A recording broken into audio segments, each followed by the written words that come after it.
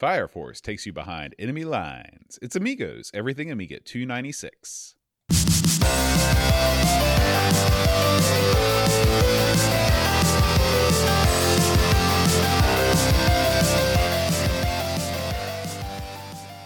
Hi, everybody. Welcome to Amigos. I'm John. And I'm Aaron. And today, Aaron, we're going to be talking about Fire Force. Yes. Now, oh my. Aaron, have you ever been tempted to join up with some of the Special Forces units here in the United States? Who hasn't, Boat? If I was just going to, because most of the time you can just walk right up and just join in. So if I was going to do that, I would probably go with the Rangers. Really? Now, I wouldn't mind trying the Airborne Rangers because, my grandpa was in the Airborne. Mm-hmm. He jumped out of planes over France, over Germany, the whole 9 yards. He was in the old paper airplane as they came down, the gliders. Right. But after talking to him about that, I don't want to join the Airborne. Sounds too bad. So I've got a friend. Shout out to Big Stevie Cool, my old buddy from back in Lexington. He is an actual factual Ranger. And he used to tell me all the crap that they had to do just to get in the Rangers. Mm. In actuality, no. There's no way I could just walk up and be like, yeah, can I be in the Rangers? They would laugh and then pummel me. And I deserve it because those guys are real men. I'm a little girly type man. But these guys, just to get in there, you've got to go through like deep woods training, mountain survival. There's bits where they just drop you off in the middle of nowhere. There's bits where they just basically torture you to make sure you know how to take a torture and good old-fashioned torturing. So, yeah, it's horribly difficult to get in. And many attempt it, and very, very few are chosen because of the sheer difficulty of the task. What about you? Well, when I'm in my basement down here, sometimes my hands get cold and I feel uncomfortable. So I feel like my tolerance of pain and just discomfort may disqualify me from the Special Forces units. Maybe they have a Special Forces like typing branch. Yeah. You know what I'm saying? Or like file clerk, or like people that dust. That so you can get in that. It's funny, Aaron. We hear a lot about the Rangers. We hear a lot about the Navy SEALs. You don't hear too much about the other Special Forces branch anymore. The Green Berets. They're still around, aren't they? Yeah, well, are the Green Berets and the Rangers two different things? I don't even know. I thought they were. I thought the Green Berets were the Marines, the Rangers are the Army, and of course the SEALs are the Navy. Listen, are you telling me that me and you aren't experts in the field of the military? What a stunning revelation! No, I don't know. I like their song, "Fighting Men, the Blood." Da, da, da. You know the one. Sounds like the theme from F Troop. No. No. What? It's a song called The Green Berets. You've heard it. No? No. Sounds like a future Patreon song. The end of the Civil War was near. I thought you were going into that. No. Oh. I hated F Troop, by the way. I never liked that show. I didn't like it. What about Hogan's Heroes? I didn't like that one either. I just never liked him. It's just such a stupid thing. That stuff's not funny. You're right. It's not supposed funny. to be funny. It's a very strange thing to make a comedy about. It is. Hogan's Heroes particularly not funny. Yeah. For God's sakes. I'm telling you, having again, going back to my grandfather, he was in a German military camp. Not to mention probably a lot of, when Hogan's Heroes was filmed, the war had not been over for too long. There were tons of people walking around that were there, and I don't know if they took too kindly to that or not. So. It really is an anomaly, that show. Mm-hmm. Now granted, those were captured officers, right? And so you obviously they were treated a little bit better. But I mean, still at the end of the war, everyone got treated not good, and no one was like, "Man, this is great. Let's stay in." Yeah. They were not doing that.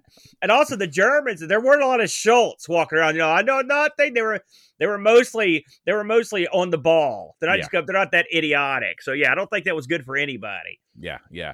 Well, Aaron, let's leave this riveting discussion and turn to as quick as we can. Let's turn to this week's Amiga News. Amiga News. Gamble Train. We're going to kick things off here with the Gamble Train as it rolls down the tracks with a story about the Re-Agnes project. All right, Aaron. This is not a real product yet. This is a work in progress. This is a drop-in replacement PCB for the Amiga Agnes chip.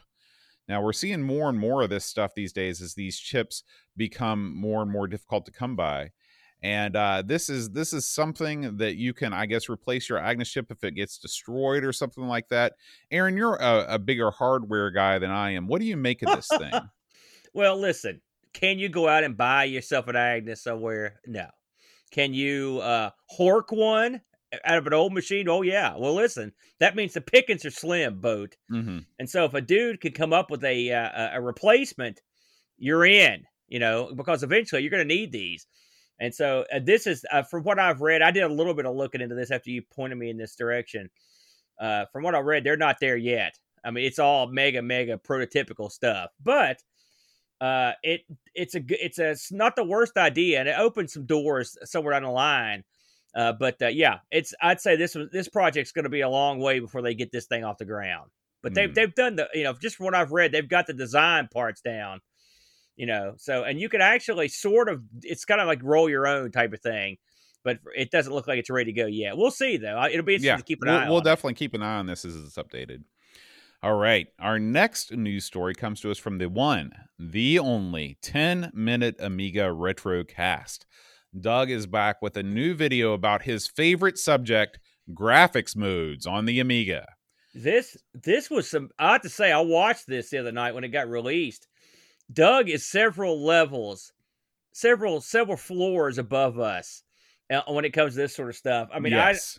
I watched this and I scratched my head in a vain attempt to understand what was going on here. But Doug's just talking about different graphics modes, different types of different ways that how graphics work, how the functionality of the various graphics modes. Deep stuff, man. Mm-hmm. Yeah, and I will say it makes it, whenever you look at any of these images, it makes it immediately apparent at the fidelity at which an Amiga computer from the late 80s could render a digital photograph was so far and away above what was going on any other platform. It was laughable. Oh, yeah. And it's still, listen, this thing is still there. It's in there. I mean, it's amazing that you can still do some good work with these things. Listen, there's a reason why every game and everything was made with like D-Paint and all that stuff. It's because the Amiga, the capabilities of it were off the charts. And Doug, you got to give Doug credit, man. His grasp of this stuff is really, yeah. I mean, I tip my hat to him. A proper commentator on this sort of stuff. This is the kind of crap. Remember when we covered D-Paint about episode like 12 or so? We had was it Will Williams that came on to help us out? I think it was. Because I remember you were like, hey, I've got a guy here that knows a lot about D-Paint. And when we got Will on, he was like, well, I know something about it. I was like, well, this is going to be an interesting episode. Because me and you didn't know jack squat. From seeing our pictures, anyone that's seen them would know that. But yeah, this is good stuff from Doug. Of course, Doug never releases a dud.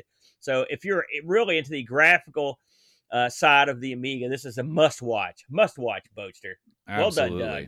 Let's move into a realm that we're more comfortable with, Aaron. Some new Amiga games.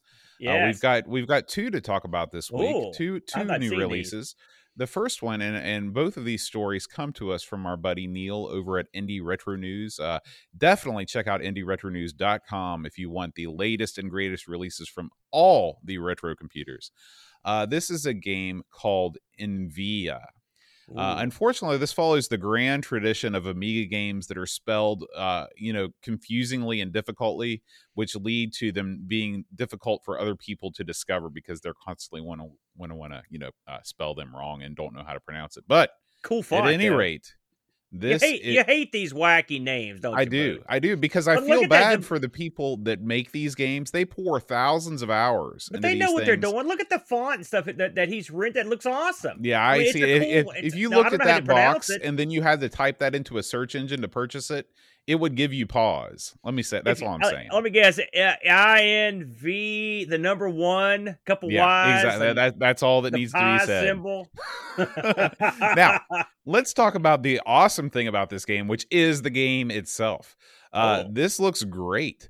I guess that this Man, is this this does look this has good. been long in progress. This was first announced in October 2016.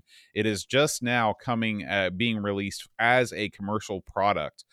This is a horizontal shooter in the Gradius / R-type tradition, and man, it really looks good.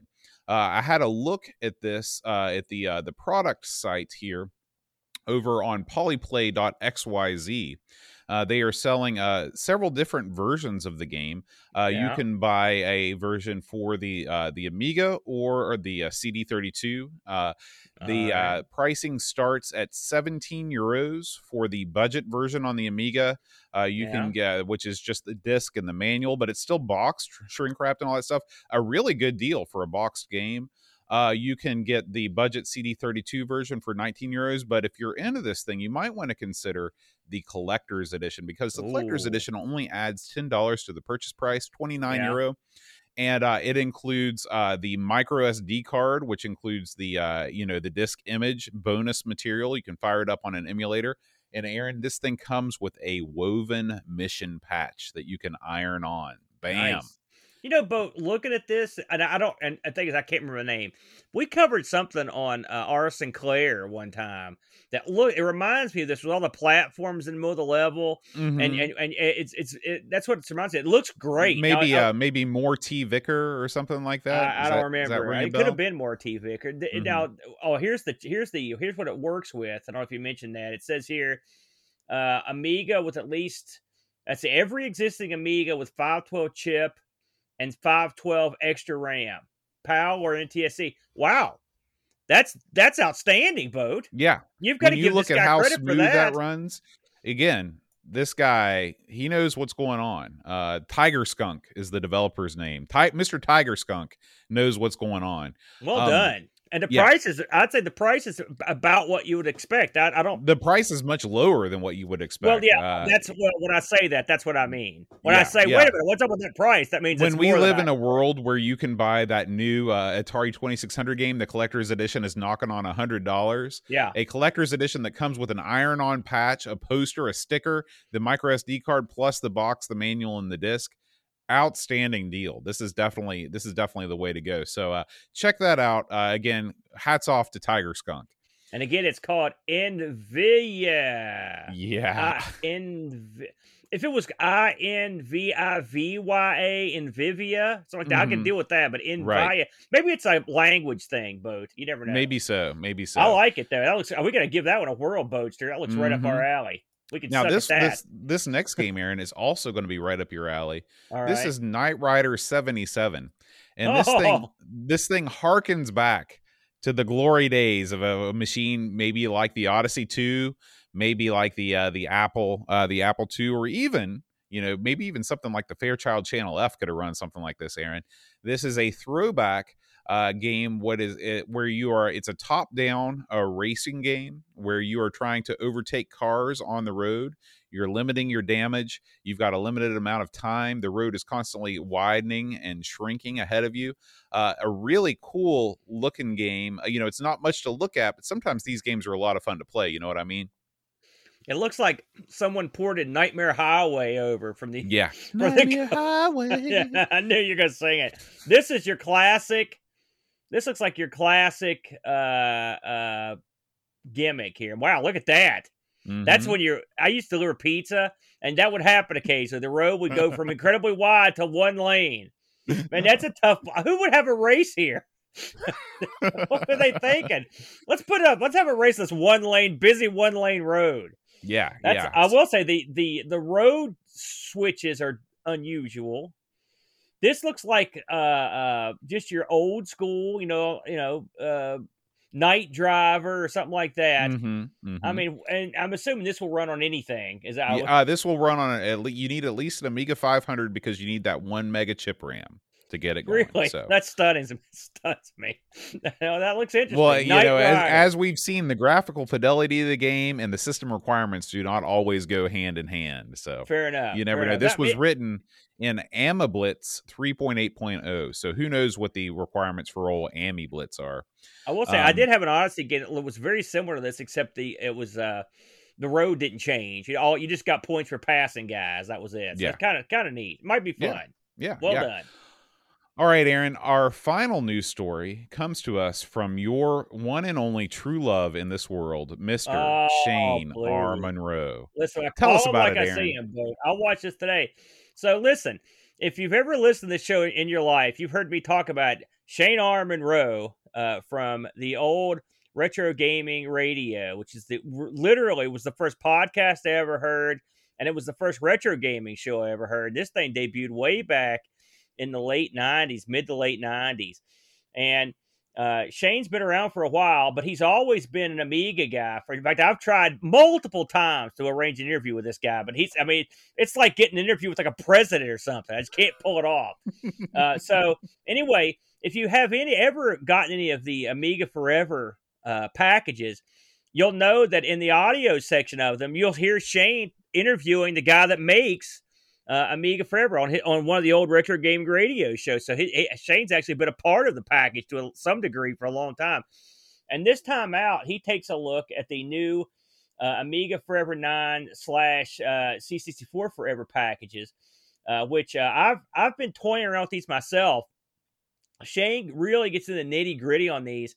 And he's going in that new mode with the thumbnail mode. What do you think of that, Boat? I don't know if you'd seen it before. This is something that Amiga Forever honestly has needed for a long time. Yeah. This is a great way, because sometimes you want to play something and you don't want to scroll through a list of titles. You want to pick by screenshot. I use a website called Atari Mania for this all the time when I'm looking for stuff to play on the old Atari 8-bit. Yeah. It's great because sometimes something will catch your eye, and maybe the title is something like Envia, and you're like, I don't want to play that. But when you see what the game actually is, you're like, heck yeah, I'm in, man. Bam! So, there it was. Well, you're not wrong. And by the way, of course, the thumbnail thing also great for the demos, which he's looking at the demo area right there. So you've got all those thumbnails. It's a great idea. Mm-hmm. Something else he does that's a good idea. You've got your Amiga Forever package, you've got your C64 Forever package, two separate packages. Well, what you can do effectively is join them. And so you've got one package, and all it does is basically add a folder, that's a C64 section. So it's all one big program instead of having to load up two programs. I always thought it was kind of silly. Yeah, that's fantastic. I love that because I always forget that I have C64 Forever. I was going to fire up Barbarian, the other day to play for Flack's show. And I loaded up my Mister, and it wasn't in the folder that I had set up. And I was like, well, guess I'm not playing Barbarian. I have C64 Forever on my computer. Yeah. I should have just fired that up, and I forgot about it. So you can see Shane instantly loads up Edgar Vigdal's classic, the Deluxe Galaga. Shane actually, I think he talked to Edgar, and I know he ran the Deluxe Galaga webpage for many, many years. It may still be up. So that's one of his favorites. I think he even got credited in Warblade.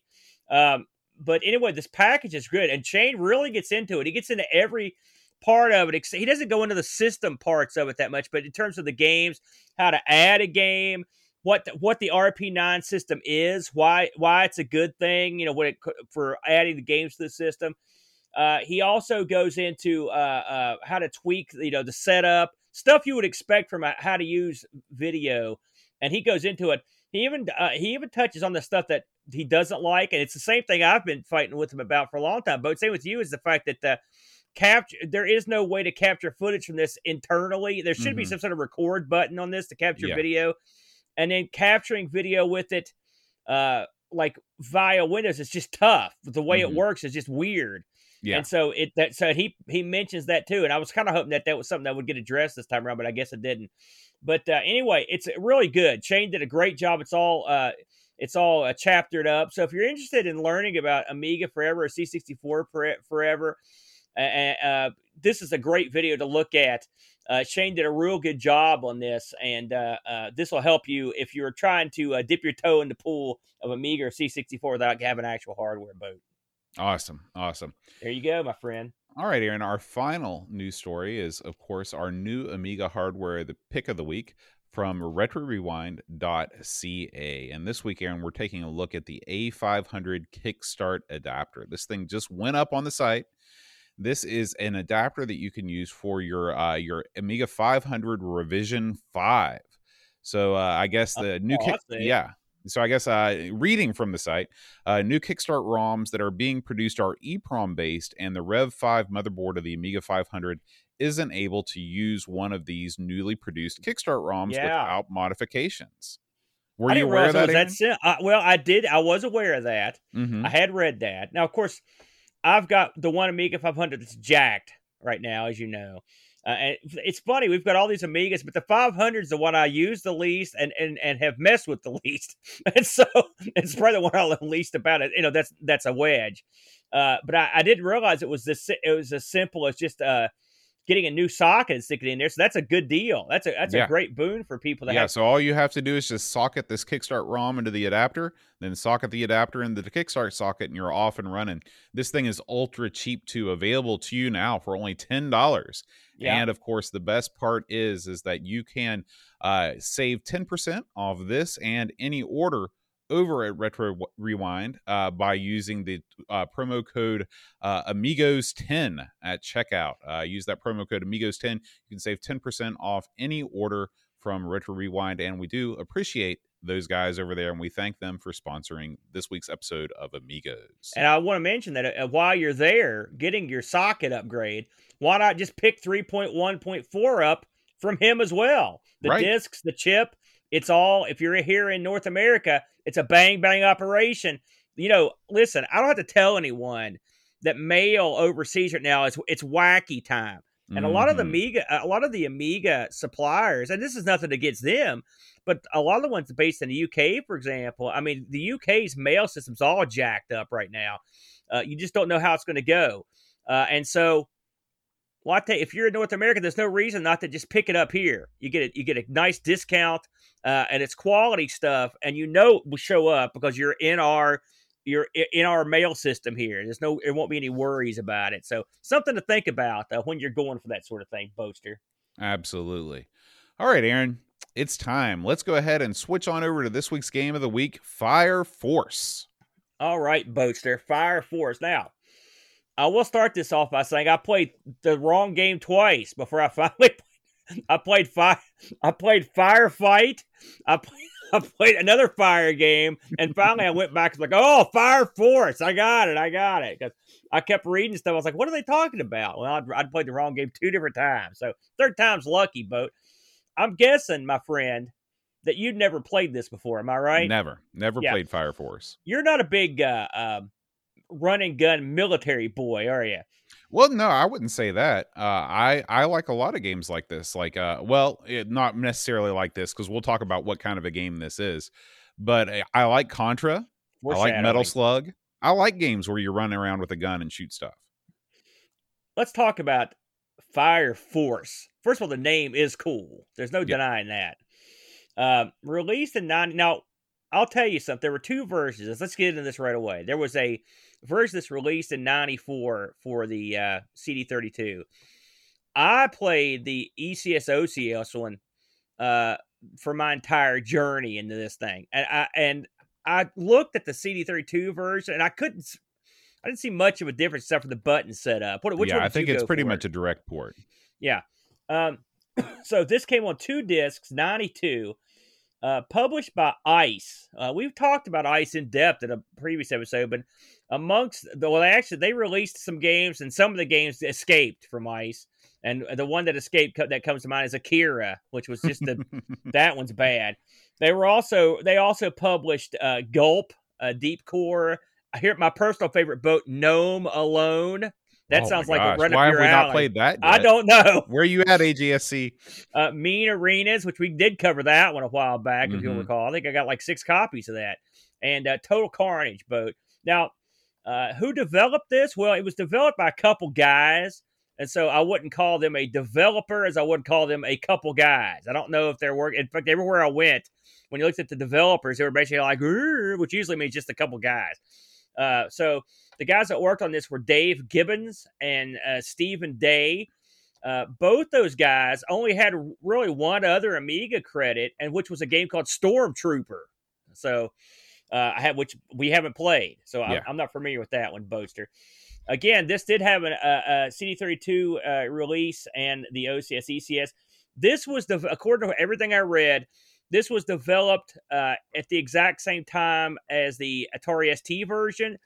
They said the Amiga was the lead of the 2, but having looked at both of them, I mean, I could not pick one out of the lineup and say this is. I mean, they look very similar. The Amiga one might be a little smoother, but I mean, without playing, I'm sure if you played it, you might be able to tell the difference. Just from watching a video of it, it looked about the same. Boat. So this again was as close to an Amiga and Atari ST exclusive as you're going to get.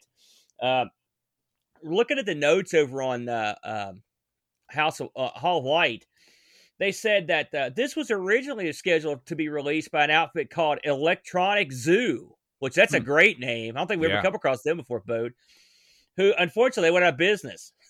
And so ICE picked up the game, did some extra work on the game, and then released the game. So that's what you've got here. So, Boat, and this game I would say was in the grand tradition of some other games from back, like maybe a more in-depth version of, say, something like a Russian Attack.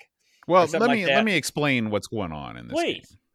Okay, so in this game, you play a special forces agent who's tasked with one of 4 missions to complete. This is a side-scrolling affair where you move left and right across a landscape, destroying everything in your path, killing dudes, and just sort of causing mayhem while trying not to get killed yourself. So this game is, I wouldn't call it a straight-up run-and-gun game, though. There's a strategic element here. Absolutely. And it starts at the very beginning of each mission when you choose your loadout. What is probably one of the most impressive things about this game is the actual loadout screen. You get to choose from, I think, 5 different guns, a certain amount of grenades. There are also explosives, like C4 explosives that you plant. You've got med packs. And so the thing that I love about this that's different than the top-down shooter that we played a couple weeks ago that had a similar loadout screen is that you don't buy this stuff, because it's stupid to buy it because you freaking work for the government, okay? Yes. So instead, you have encumbrance. You have a certain amount of load that you can carry with you, and you've got to choose the right combination of things to reach that. I think it's like, we'll say like 26 pounds. The unit is never given, but it's like 26 pounds. It's 26, whatever that is. Yeah. Yeah. And so that lends a sense of strategy to the game, because of course, you want to bring a lot of med packs with you so you can heal yourself, but then you can't bring as many magazines of ammunition.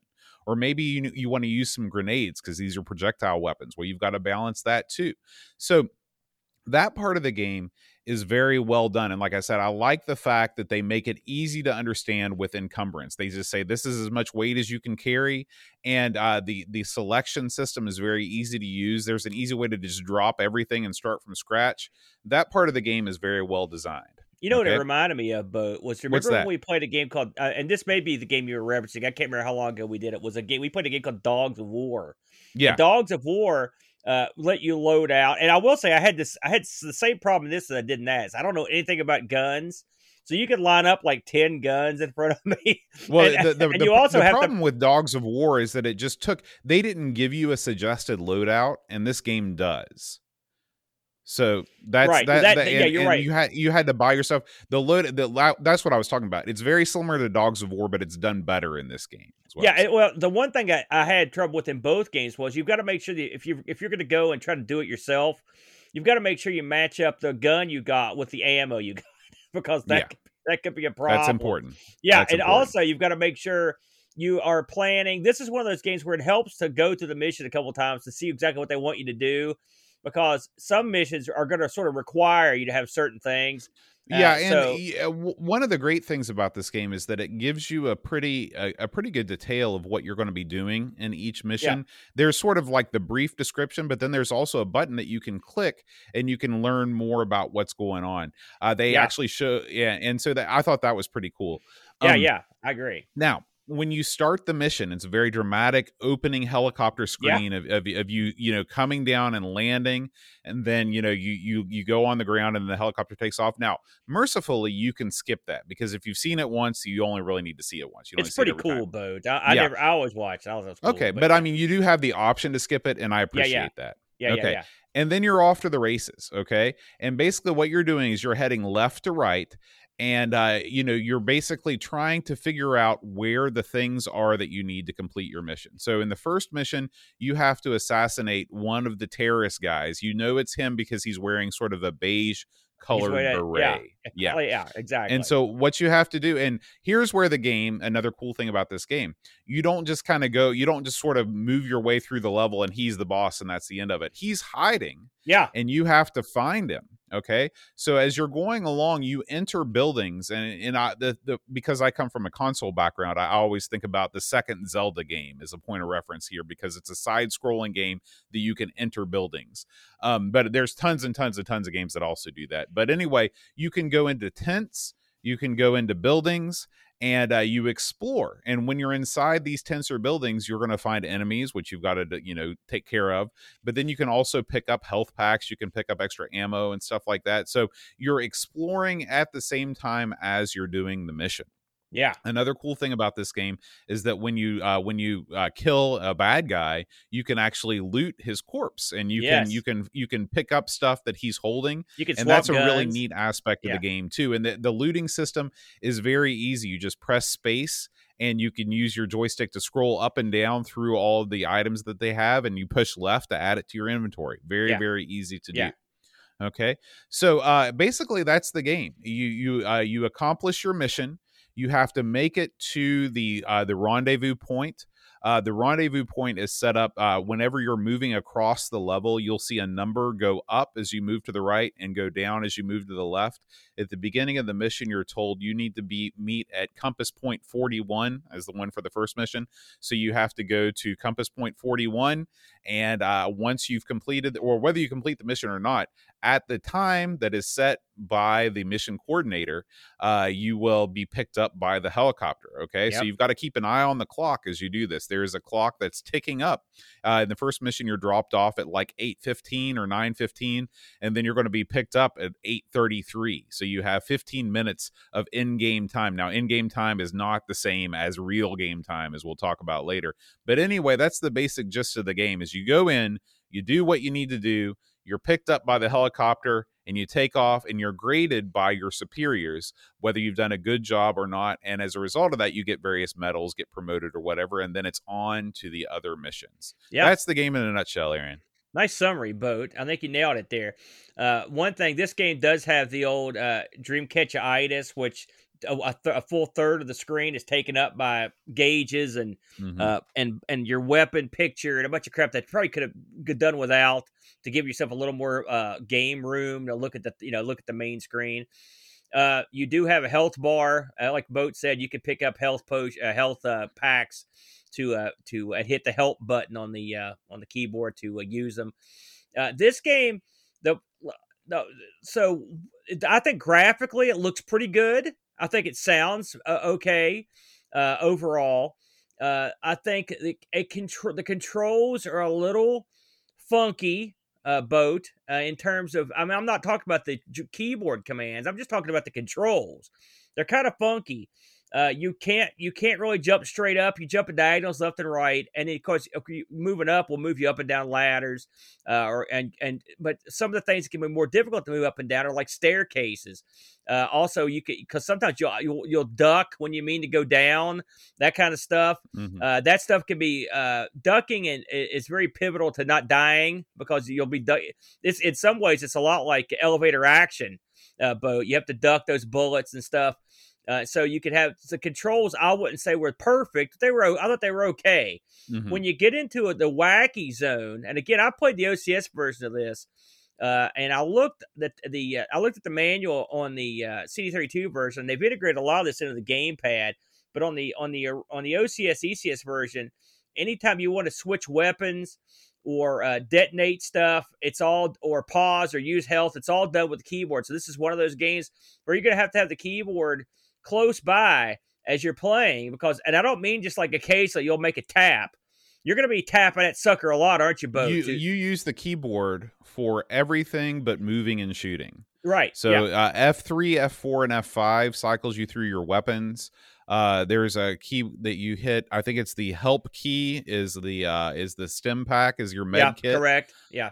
And so you're all the time, you're one hand on the keyboard, one hand on the stick. Yeah, and you're also using, I mean, you're switching, not only are you switching between guns and your knife, you're also switching to grenades, or you can also, this is kind of neat, you can get these bombs. This threw me off at first, Bode. I didn't understand how this worked, so thank God. This is another one, if you don't read the manual, you're boned. Can you imagine playing this game and never know what the manual says? You just run through the whole game with a knife. You had no idea what you were doing. So the manual was pivotal to this one. But one of the things you can do is you pick up these bombs. Just because you drop a bomb, it doesn't mean it's going to blow up. You have to detonate it. So what you can do I mean, yeah, that you have these explosives, and in one of the missions in particular, you have to blow up these buildings. And so it's kind of neat. You have when you set the bomb, you press a key, and then you see it actually pop up on the HUD. 1, 2, 3, 4. Yeah. There's 4 spaces, and when you push the 1 button, it blows up explosive number 1. Yeah. It's pretty cool the way that they did that, and the way that they integrated it into the HUD is pretty neat too.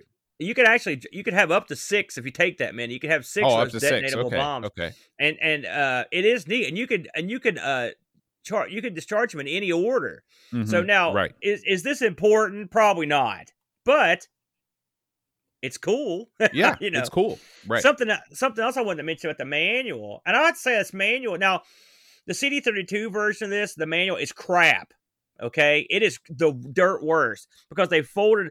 You've got that little like CD folder, and it just gives you the in-game instructions, and that's it. And it's got multiple languages.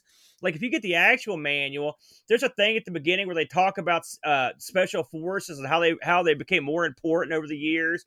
It gives you a lot of backstory to like what's going on. It gives you really detailed instructions and some tips. Now wait a minute. Are you saying that the CD32 port was an afterthought and lazily put together? I cannot believe that. Listen, when someone goes to the trouble of making, I mean, this isn't like a world-class manual, but it's okay, right? But at the end, for example, at the end of it, they've got all the different weapons in the game, and they've got the real-world statistics on them. Who used them? What they were for? That's the kind of crap that a kid, like a teenage boy, is like, yes! Yeah. I'm ready to kill. You're when you get the CD version, and all you've got is a little and I looked this up just to see what the buttons were like. You just got a little fold out that just tells you how to load and start the game. Yeah. There's no cool stuff in it. This was the curse of CD games. The curse of CD games is that you could sell them in the jewel case. You didn't have to put them in a box, so people skimped on the packaging. That gummit boat, you're right. And now, how many years have I said, I'm not going to collect any box games? But this is another one. This is another level of having the box game pays off. Because if you get the box game, you get the cool manual with all the cool crap in it. It's cool. So, but anyway, yeah, manual a must. So, like Boat said, the missions are varied. One mission basically, like Boat said, you go in there and try to kill the guy with the tan hat. There's missions where you just go around blowing stuff up. There's a mission where you are rescuing prisoners. There's also a mission where you're rescuing hostages. So it's not just aimless baloney where you just go to the end of the level. Like Boat said, each mission has a timer on it. The timer is something you have to get used to because you can sort of get lost in these levels and then you're boned because you're right out of time once you bone. Yeah. And that's really, I mean, yeah, are we at the point of the game or at the review where we start talking about our thoughts? Because I got thoughts. Please give us your thoughts. It's always time for that, Boat. So basically what I was talking about before was everything that was good about this game. The concept is sound. You're a special forces operator sent behind enemy lines to accomplish a variety of missions and, make it back to the rendezvous point so you can be helicoptered out of there. That sounds rad. That sounds like an awesome idea for a game.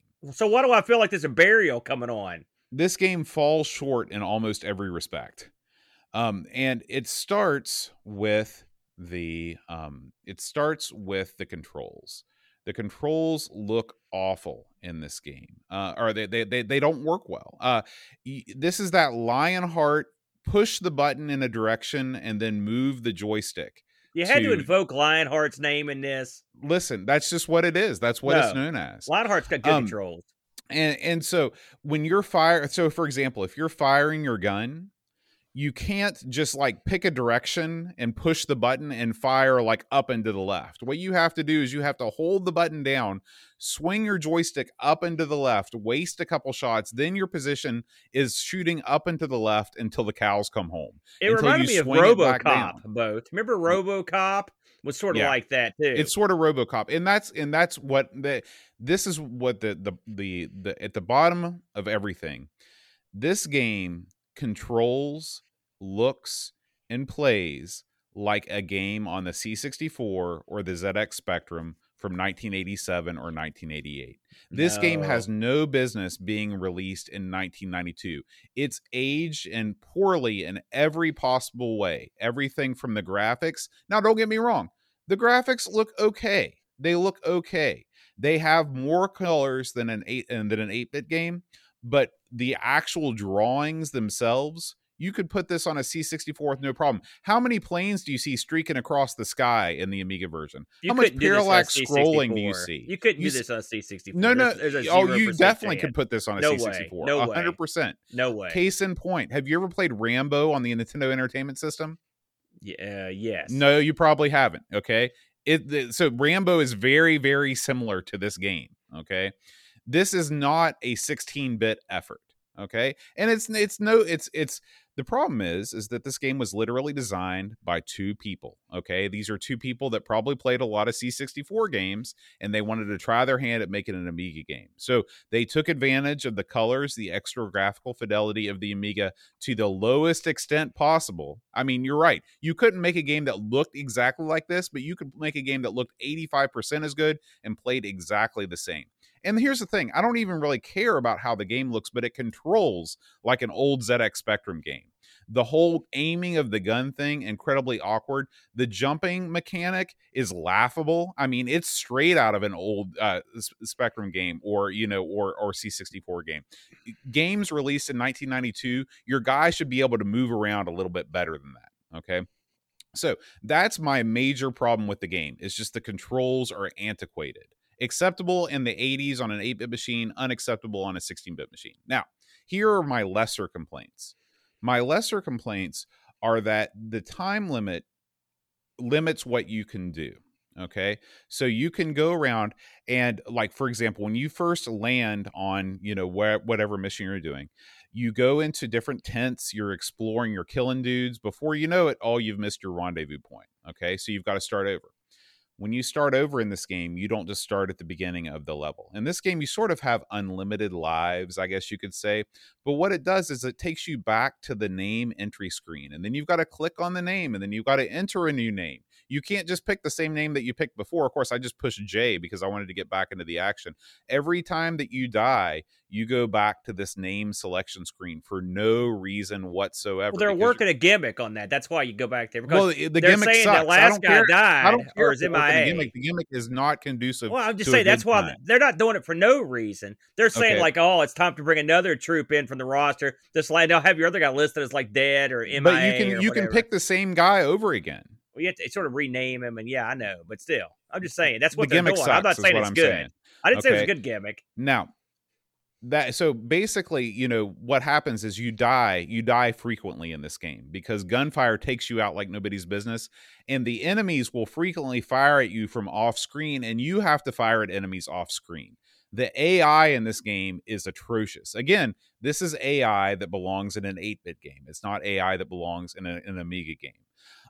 The enemies just sort of haphazardly saunter about. Sometimes they'll go past you without firing, and then they'll notice you, and then they'll start firing. Whether you're prone or you're up, it doesn't make any difference. This game is supposed to have some sort of stealth component to it where you can get behind stuff, but the game never really makes it clear how you're actually supposed to utilize it, and it doesn't really work half the time. It's disappointing. Okay. Now, when you dispatch enemies, there's cool animations here. When you can fire your gun at them, the gunfire looks cool. You can sneak up, you can slit a guy's throat in a very graphic for its time animation. All that stuff, you can stabby at them, a little bit of that. But at the end of the day, there's really little fun to be had unless you're just a person that likes to do things step by step, where it's all your success in this game will be based on trial and error because of the time limit. You're basically trying to find what the objective is. Once you find it, then you've got to go back through, figure out what kinds of things you need to collect, where you need to go, and speed your way through this thing to get to the end. I recognize that there's fun to be had in that, particularly if the controls don't bother you. Like if you grew up playing games that controlled this poorly, it wouldn't bother you. But if you played Contra or you played any other kind of run and gun game, this just isn't going to cut it. It's no good. And so, or another good example is Bionic Commando. Bionic Commando is an awful lot like this game, where you have to go and complete certain missions and stuff like that. The Bionic Commando came out in like freaking 1988 or 1989. Again, for 1992, incredibly antiquated. And for this to come out on the C60 or on the Amiga, the CD32 in 1994, what are we doing here? What are we doing? There's a reason why the CD32 got buried and didn't sell very well, and it was on the backs of lazy ports like this game. Well, you put a lot in there, Bo. Clearly, you had a lot on your mind, and I'm not gonna disagree with everything you said, but I will disagree with some of it. All right, I kind of dug this game, and I first of all, I never really pay much attention. You're right, 92. This game is probably really pushing it, but I don't really take that into too much account. It's just I play it. I thought it looked okay, to be honest with you. I didn't think it looked that bad. I thought it looked pretty good. There's no way you could do this on C64. I can tell you right now, I haven't watched a bunch of C64 and played it. That's not going to happen. This is a 16-bit game. It's not. Is it top shelf? No, but it's okay. You've got your guy. Are the controls good? They're not. Are they adequate? They're okay. They're not the best. It does result in some hilarious police squad naked gun style combat where you're shooting at a guy who's exactly right beside you, and you've both got your guns shot diagonal, and you look like a couple idiots that can't shoot straight. And that happened a lot. Do you have to fire early? Yes. Can guys throw stuff off the screen? Yes. Do you need to memorize where the guys are? It don't hurt, if you know what I mean, to do that. Do you have to lob a grenade ahead of you occasionally? Yes, you do. So, and I hate that. So I'm not going to sit here and say it's great. It's great because that's the kind of crap that pisses me off when you do that. With all that said, I like the different elements they put in this game. I wasn't expecting the ability to go in buildings or the different sorts of missions that they would produce. I thought that was kind of fun. I mean, you're right. The AI in this, it's not like they're geniuses, but it's just a standard goofball AI. You're right. It's not like they're not going to blow you away, but this isn't that kind of game. Just go there and kill suckers. The bit where you cut a guy's throat, it's pretty cool to get up in there if you can pull that off. I didn't expect that. That was kind of neat. I like the gun setups. You get a bunch of different guns, and so the weaponry can be used in different ways. What are the differences between the guns? Do they fire differently? I'm not talking. Hold on a second. I'm not talking about the actual machine guns. I'm just like, you got the gun. So you've got pictures of different guns in this game. No, you didn't let me finish. You also got the bazooka-looking gimmick. You've got grenades. You've got the bombs. You can use all those things in different ways. The machine guns, I couldn't tell this what they did, but they all shoot, is my point. But you've got different types of armaments you can use, and that's kind of fun. I kind of like that. It's amazing how often you're going to use those knives. The knife, you use the knife all the time. Because you don't have any ammo on it. But I mean, you're burying this thing. I thought it was okay. Like I said, there were parts of it I thought were actually clever. Something else I thought was funny. You think that I'm burying this game, but I said all the good things. The reason why you think I'm burying it is because I said all the good things about it at the beginning of the show, and I left all my negative comments for recently. Well, there's stuff to like about this game. I am not burying this game. I do just because but when a game doesn't control well, for me, I don't know about you. For me, control is 9/10 of everything. If I don't have fun moving my guy around and shooting, if it's constantly a struggle and I'm constantly fighting the system, it's not a good game. Well, the controls aren't the best, but they're not the worst. Like I said, it reminded. I have a hard time finding a worse control system. Oh, I'm sure we could find one if we sat here and thought about it for a while. I mean, it's fairly basic. The getting used to using the keyboard element as a part of the overall control scheme, that doesn't help. There are several I can understand why they made these design choices, but that doesn't necessarily increase the fun. For example, the time limit. I like the idea of having a rendezvous time. That's pretty cool. I like all that. They pick you up. But this game is the kind of game that would be a lot more fun to me if you didn't have that time limit, or you had a more liberal time limit that would let you. This is the kind of game you need to kind of. You don't run through it. You walk very carefully through it. Right. And I think that they obviously, the people that made this game, they knew that you were going to have to play these levels multiple times, whether you're playing at one time and you're figuring out all the secrets, at once, and then you get to the rendezvous point with time to spare, or you're dying over and over. I'm sure that if you were playing this game as a kid early on, you'd realize, okay, I'm never going to make that. I'm going to miss the rendezvous, and it's going to be okay. I'm going to miss it, but I'm going to go through these levels and I'm going to find everything that there is to find. I'm going to kill the bad guy, and then I'm going to try and maximize my time. Yeah. Like, the thinking behind that is sound. I don't have a problem with that. It's a different style of gameplay. The only thing that I would change is that you've got to get me back into the action faster when I fail.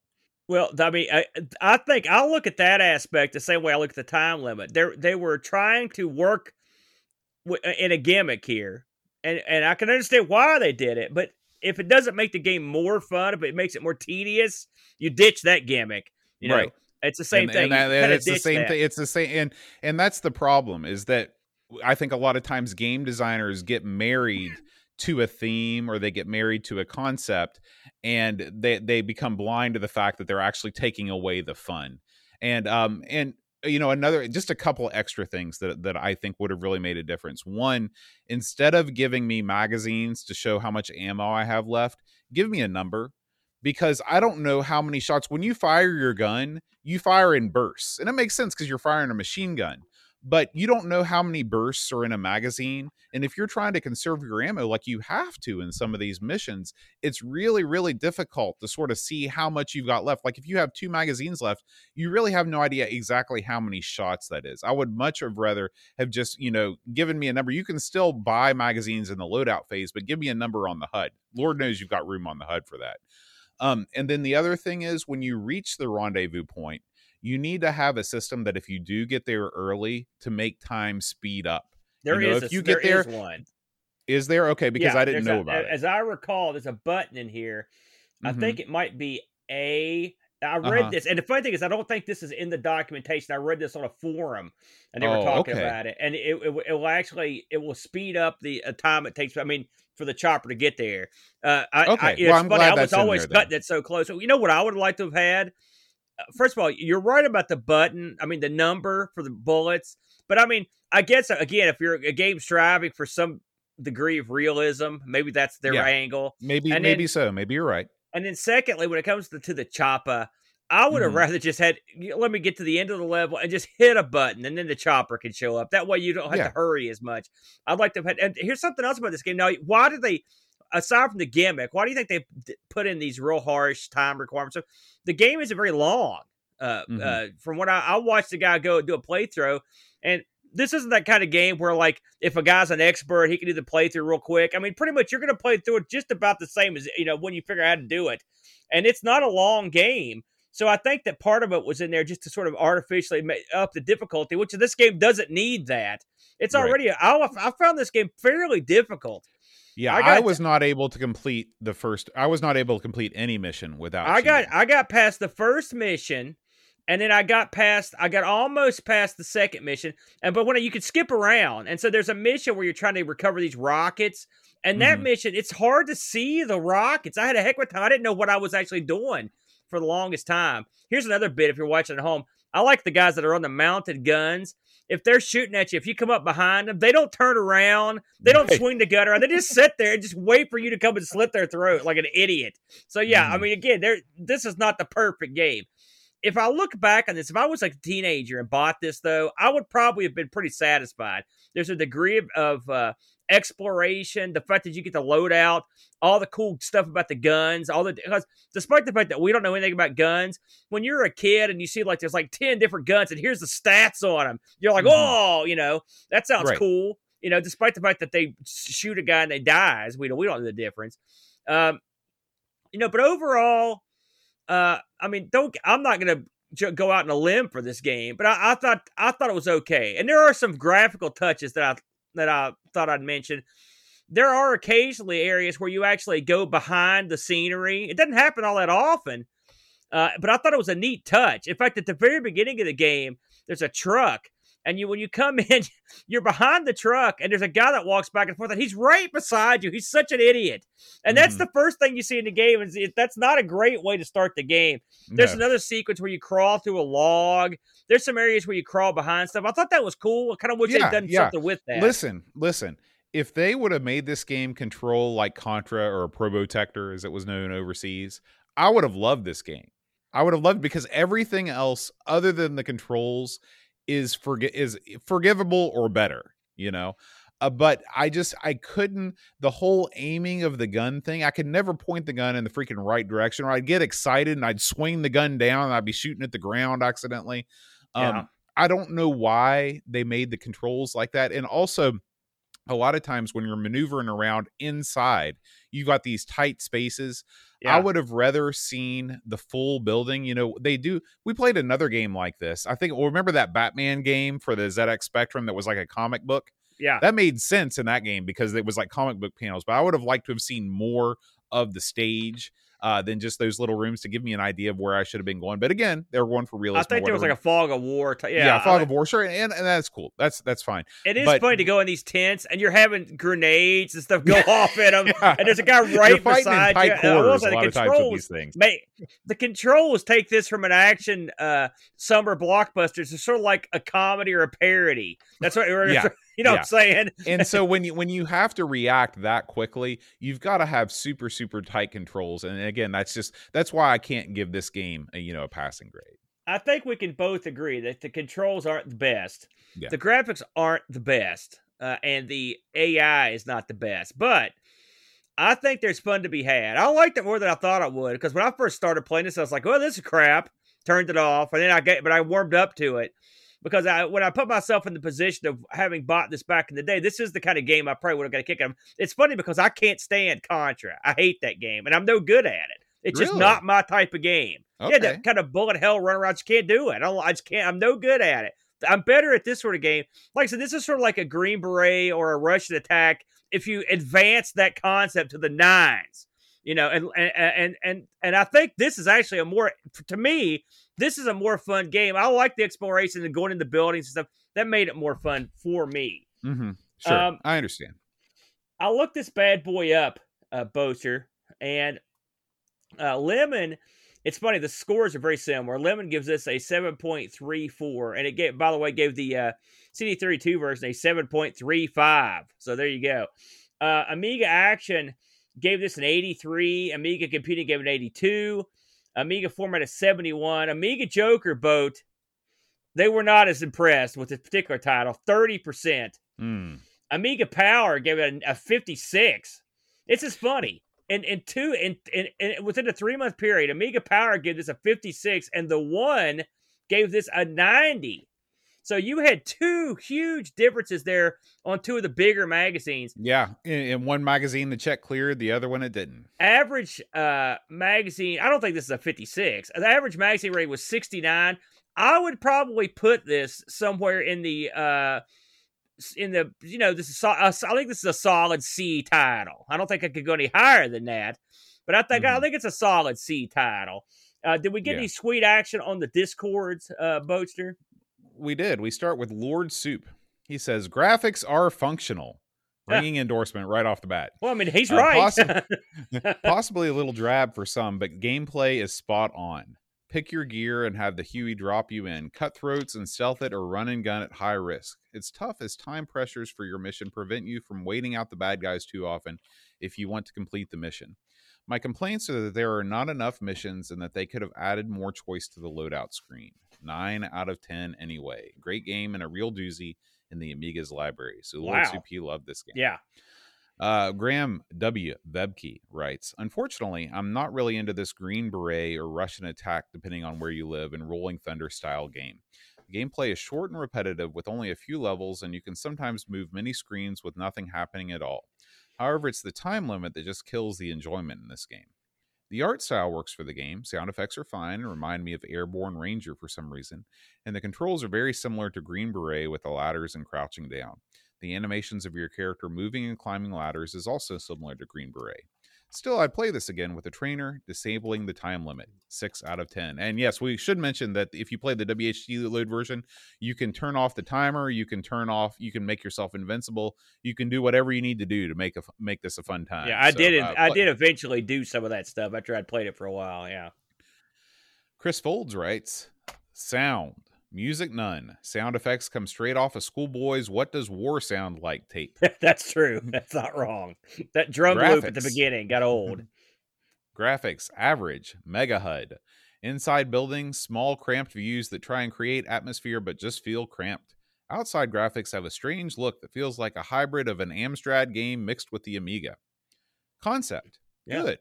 Proper equip your soldier of fortune and head out to kick butt Rambo style. Execution, average at best. Controls are awkward and never really gelled. Going downstairs and side buildings requires pixel-perfect positioning, being you often faceplant instead of going down. Yes. Annoying time limit. Some weird game mechanics take indoor scenes with the goofy throat slitting. You have 2 guys in a room. You go in and grab one to kill, and the other one waits patiently for his turn to have his throat slit. It's not just wrong. Stupid. It's not wrong. But what really killed it for me was the lack of atmosphere. Just wandering around with these low-quality sound effects just felt soulless. Wow. Super Famiking writes, Fire Force review. When I initially started playing the game this week, I thought it was great, as I remembered it being back in the day. However, after about 15 minutes in, I realized early that there were too many mediocre elements and frustrating gameplay mechanics that meant I completely changed my mind. The graphics are fine, if a little on the small on real estate, and the sound is sparse and uninspiring. The initial run-and-gun Rolling Thunder gameplay bombs quickly when you realize the controls are just horrible. Pixel-perfect stair and ladder mounting positions just frustrate, as does the infuriating time limit.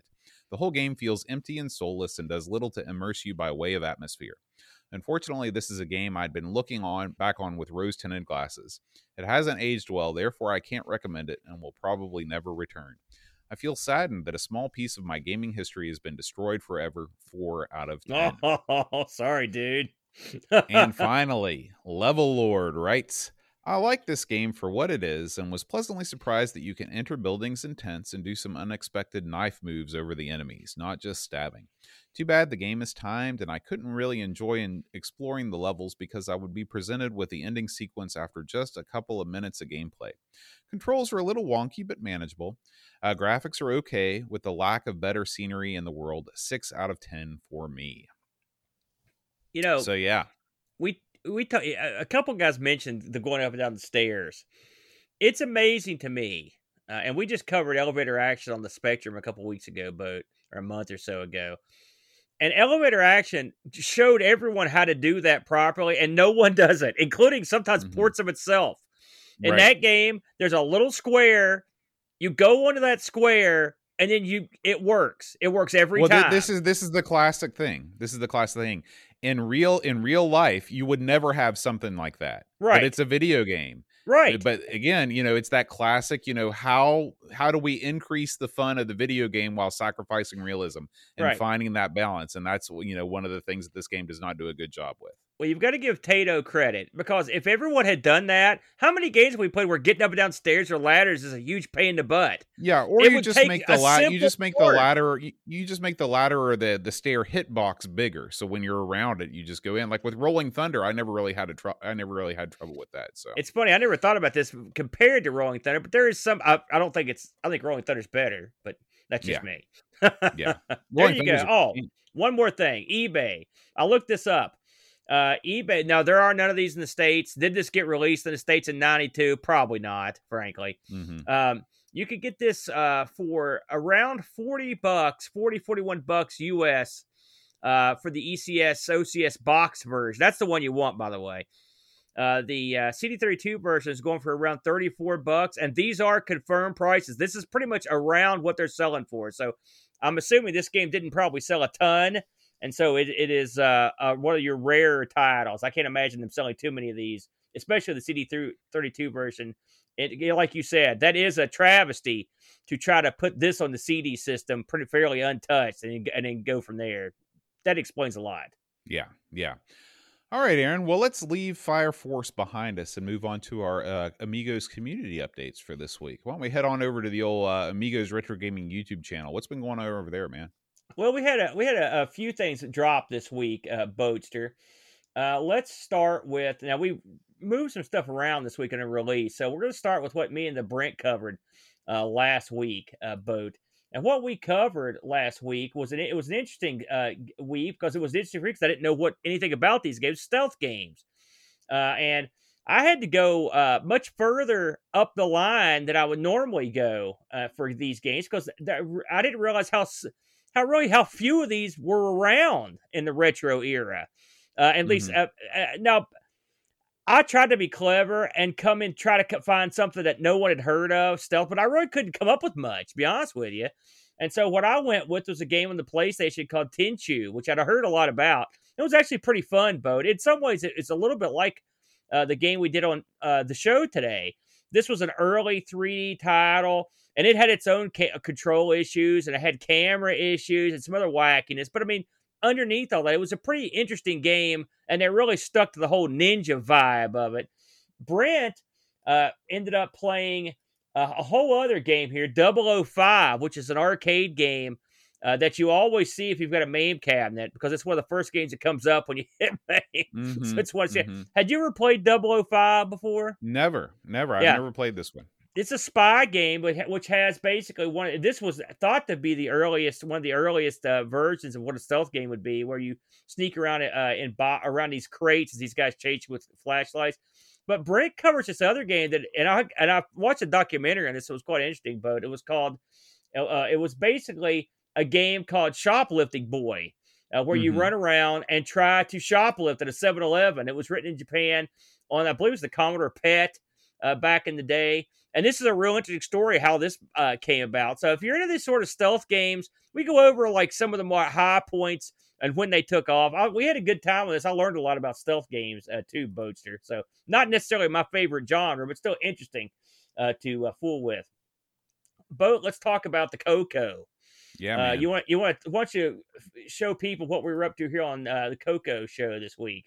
So this week we played the Rescue on Fractalus. Of course, this game is probably most famous on the Atari 8-bit computers, but it's a little known fact outside the Coco community that the Coco 3 did get a release of Rescue on Fractalus several years after the original Atari 8-bit release, and it's pretty good. It's pretty good.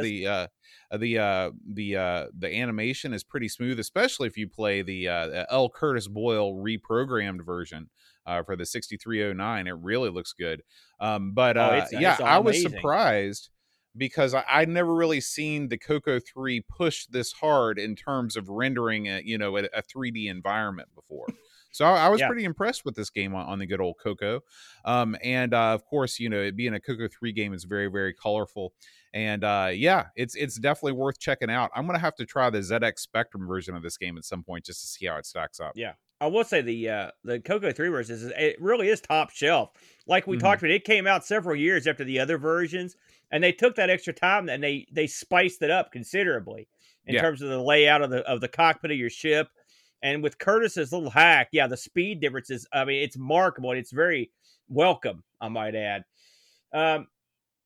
Let's talk about our good buddy, the Flackster, Jack Flack. I was present for this interesting stream from just a few days ago, where the Flackster goes through and plays a ton of different Joust clones on the C64. Now, there's a continual Joust controversy on the Coco side of things, which you've stirred the pot on a few times. The old Lancer versus Buzzardbait debate. And of course, I would go with neither of those and go right for the Phantom and the Mesa Pegasus. I don't think any of those words Pegasus are and the Phantom Riders. Actually, this is the Pegasus on the C64 here. Really, that looks horrible. Is that the official port of Joust on the C64? No, we haven't got there yet. Oh, this is some sort of satanic bird-based shooter that he played. I thought this actually looked pretty cool. That looked pretty good. Yeah, they mocked this relentlessly. It is wacky. Then you've got this where you actually play the egg. Mm, You can see these are real goofy. Then yeah. you get there's the Pegasus game I was telling you about. This is the Pegasus.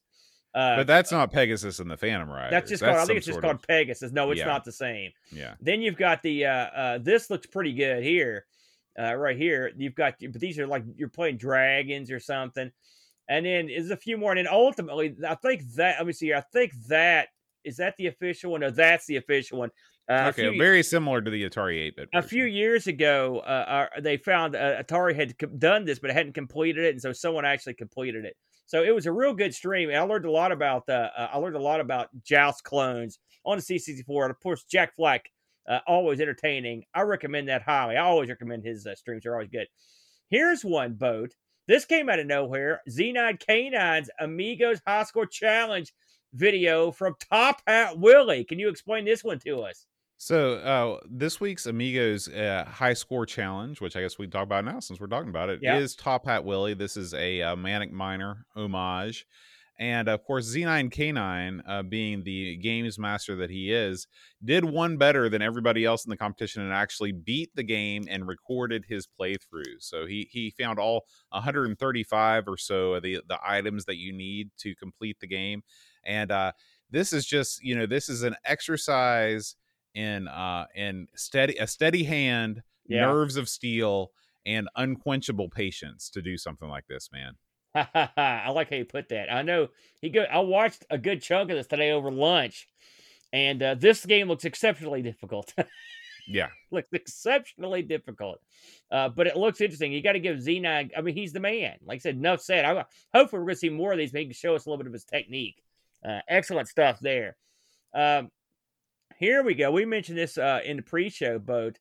Hermsky's latest offering here on the Grange Hill ZX Spectrum adventure game. Now, this is based on a TV show. I'd never heard of this show, but have you heard of it? A BBC TV series? I've never heard of Grange Hill. I know this has got it's some kind of school-based gimmick. I'm sure people out there are laughing, but we don't know what it is. We're not from around here. But this looks. I was watching this playthrough, and man, this is this ain't some lighthearted romp. There's a lot of stuff going on in this game. This is an interesting game because it is there's a text parser, but then there's also a lot of action. This is definitely not one of those games where you are, you're indirectly controlling the character on the screen. You're moving around doing stuff. Yeah. But then there's also there's the graphical description of the screen. There's a text description. There's a timer and there's a text parser. There's a lot going on in this thing. This sort of remember that crazy, was it a werewolf game we put on the ZX or a vampire game? Yeah, werewolf game. Yeah. This this has better graphics. And that game wasn't a text game at all. That game was just straight you're up right, action. but I'm talking. This guy walks around the city. He goes under the school. He goes up on roofs. He goes everywhere. This looks like I don't know how anybody can even remember all this stuff, but the Hermsky can. He's the Mac Daddy. So if you're familiar with Grange Hill, this may be right for you, or just want to watch Hermsky go to work. I don't think this is a complete playthrough, as I recall. I think he was going to pick up some of it there, but it looks good. It looks good stuff, and I'm sure you will enjoy it. So check that out. Last but not least, certainly not least, something else we talked about in the pre-show. This is our good buddy Frodo NL, and this was an epic stream, Bo, if I may say. This was almost 4 straight hours of our good pal. Look at his face. You can tell he's getting himself psyched up. He's chomping at the bit to get into this stuff. He's as bug-eyed as you'll see Frodo as he goes to work on continual Manic Miner playing 12 different systems of Manic Miner. And let me tell you something. If you ever watch any of my streams, you'll see me go in here and attempt to play these different games, and I'll go in there and suck at them and then discreetly move on, Bode, because I'm no good. Frodo won't take no for an answer. He goes in there and rocks these games. He goes in there. He's a good hand. He's a great hand at Manic Miner. And he amazingly adapts himself to these different systems pretty quick, because some of these different versions are very dissimilar to one another, And so you have to really go in there and change the way you do stuff. The timings are all different, and sometimes the routes are different. Sometimes the boards are totally different. I watched a good chunk of this stream. I remember the day he did this. This was the talk of the town when he put this together. So I've been waiting for this to pop up. So if you want to see Frodo at his best, at his very best, I strongly urge you to check this out. And also, it's neat to see the different versions of Manic Miner. A very few games from back in the day could say that they were ported to as many systems as Manic Miner. I think there's even a few he didn't get, but I think he got the majority of them. Yeah. And I think you guys will find this very interesting and entertaining as well. Good stuff from Frodo, our good pal. Now, over on the Amigos Retro Gaming Discord server, we still have our continuous high score challenges going on. We already talked about Top Hat Willie, but we didn't talk about our Specky High Score Challenge, which is run by Frodo NL himself. Yeah. This month's game is the Addams Family. You can get your score in. This closes next week on the 19th of April. So if you're a good hand at the Addams Family on the ZX Spectrum, get that score in. Get that score in, man. Yeah. All right, Aaron. We've reached the end of the community section, and now it's time to go into all of the fine folks that make Amigos happen each and every week. And we're going to kick things off, as we always do, with our Twitch subscribers. We record this show live on Twitch every Friday around 5 p.m. West by God time. And you can watch us live, twitch.tv/Amigos Retro Gaming. And you can click that subscribe button and help us out a lot, just like Macintosh Librarian, Mitsuyama, Pints and Amiga, Orom, Eeyore4077, Frodo NL, Daw Krabs MTG, Yola Wookie, Level Lord, Pixels at Dawn Gaming, Drummer, Texas Footballer, Uber Scuba Diver, Jason Warrens, 48K Ram, Lamatza, Retro Jerry, Lord Soup, Peeplo, Rob O'Hara, Negsol, Wide World of Retro, M.I. Steph, Super Famic King, Memories of a Spectrum Gamer, Jigglebox, Captain Chaos DK, Buck Owens, RetroRewind.ca, John Marshall 3, Gary Heather, Still Adolescing, Blue Train, and Super Tech Boy. So thank you guys so much for subscribing to our Twitch channel. And of course, if you like what we do and you want to help us, please consider supporting the show on Patreon. You get all kinds of benefits, including access to our Amigos Retro Gaming Discord server, all the high score challenges, plus you get mentioned in the Patreon song.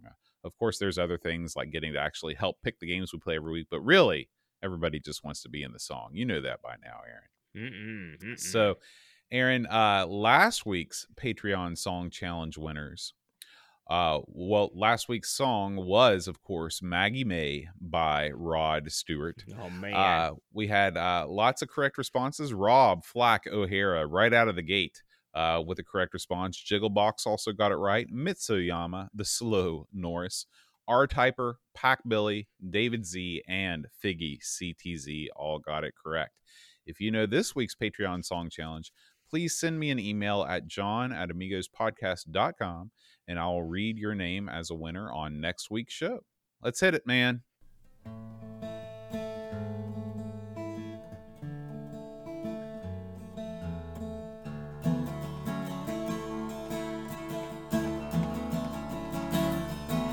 Seth Yates, Alistair Fiend, Christian Russo, David Z, George Rosansky,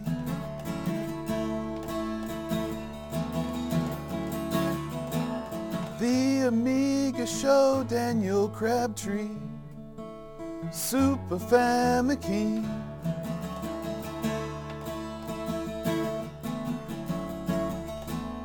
Crazy Loomis, William Vinter, Scott, Heavy Systems Inc.,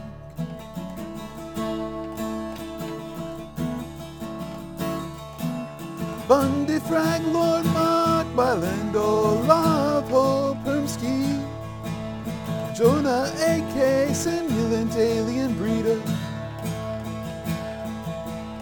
David Loss, Raptor, Cowboy Boy, Lane Denson, Luke Hudson, John Cook on the bass, Frodo and Nelsol and Sizer,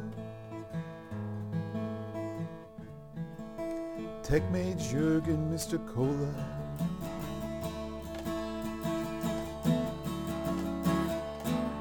Daniel Williams, Bernard Lucas, Jerry Dennington,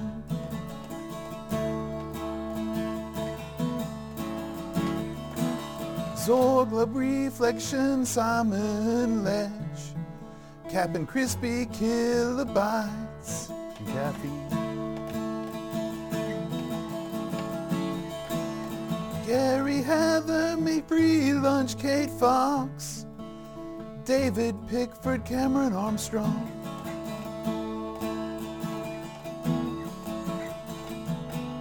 Andy Jones, Lobsterminator, 10-minute Amiga Retrocast, Bernard Quinn, RMC, Tim Drew,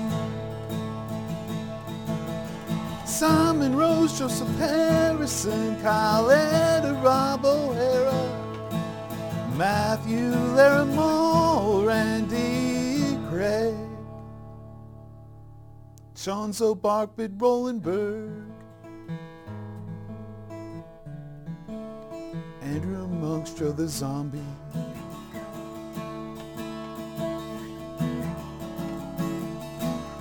Leave Kayla, Alan Kebab Choke Chakotay,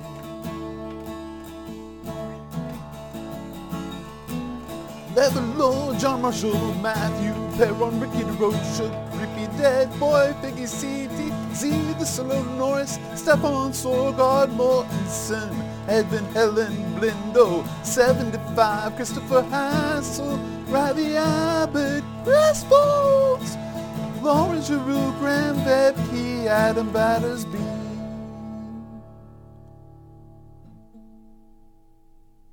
O'Brien's Retro and Vintage, Gary Hucker, Paul Harrington, Duncan Styles, Tapes from the Crib, Josh Nan, Adam Bradley, Jonas Rulo, THT, Eric Nelson, Kim Tommy, Home Butch Dodd, Daniel Bingston, Brutal Barracuda, Darren Coles, Jason Warren's Pixels at Dawn, Kill your barman.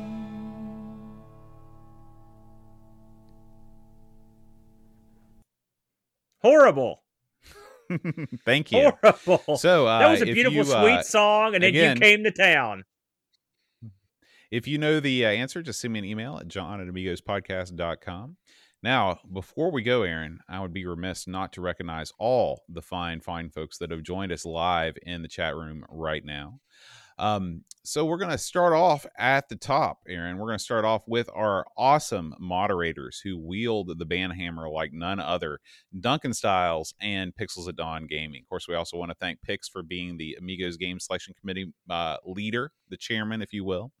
But we've also got Amiga Live with us. We got Barkbit, Bitstorm, Blow Jellyfish, Brock 101, Buck Owens, Carbob, Christian Russell, Cobrian, Commander Root, Edvin Helland, Eeyore 4077, Frodo NL, Jigglebox, Great Algae, Ham01, Hermsky, Level Lord, Jason Warrens, Cool 1978, Laserdisc, L, Curtis Boyle, All Hail, Mitsuyama, Negsol, Orom, Picard 2010, R-Typer, RetroRewind.ca, RetroFox, Rob O'Hara, Stygian Sticks, Super Tech Boy, Tom Toms, Tucson's, V&K, Vigoro Pros, Wishbone, and Yanni Yak.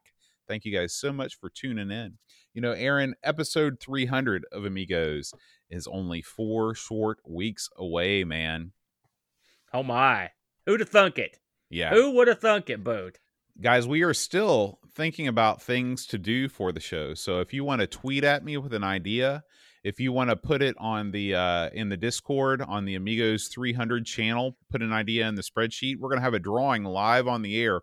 We're going to give away Amigos Retro Gaming keychains to as many as we've got. We're going to give them away. I don't know how many are in my bag, but we're going to give them away. And so if you want to get entered into the drawing, all you have to do is suggest a topic for us to talk about on the 300th episode. We will not have a game that week. It'll just sort of be just your typical kind of egotistical navel gazing that all podcasts do when they reach a milestone.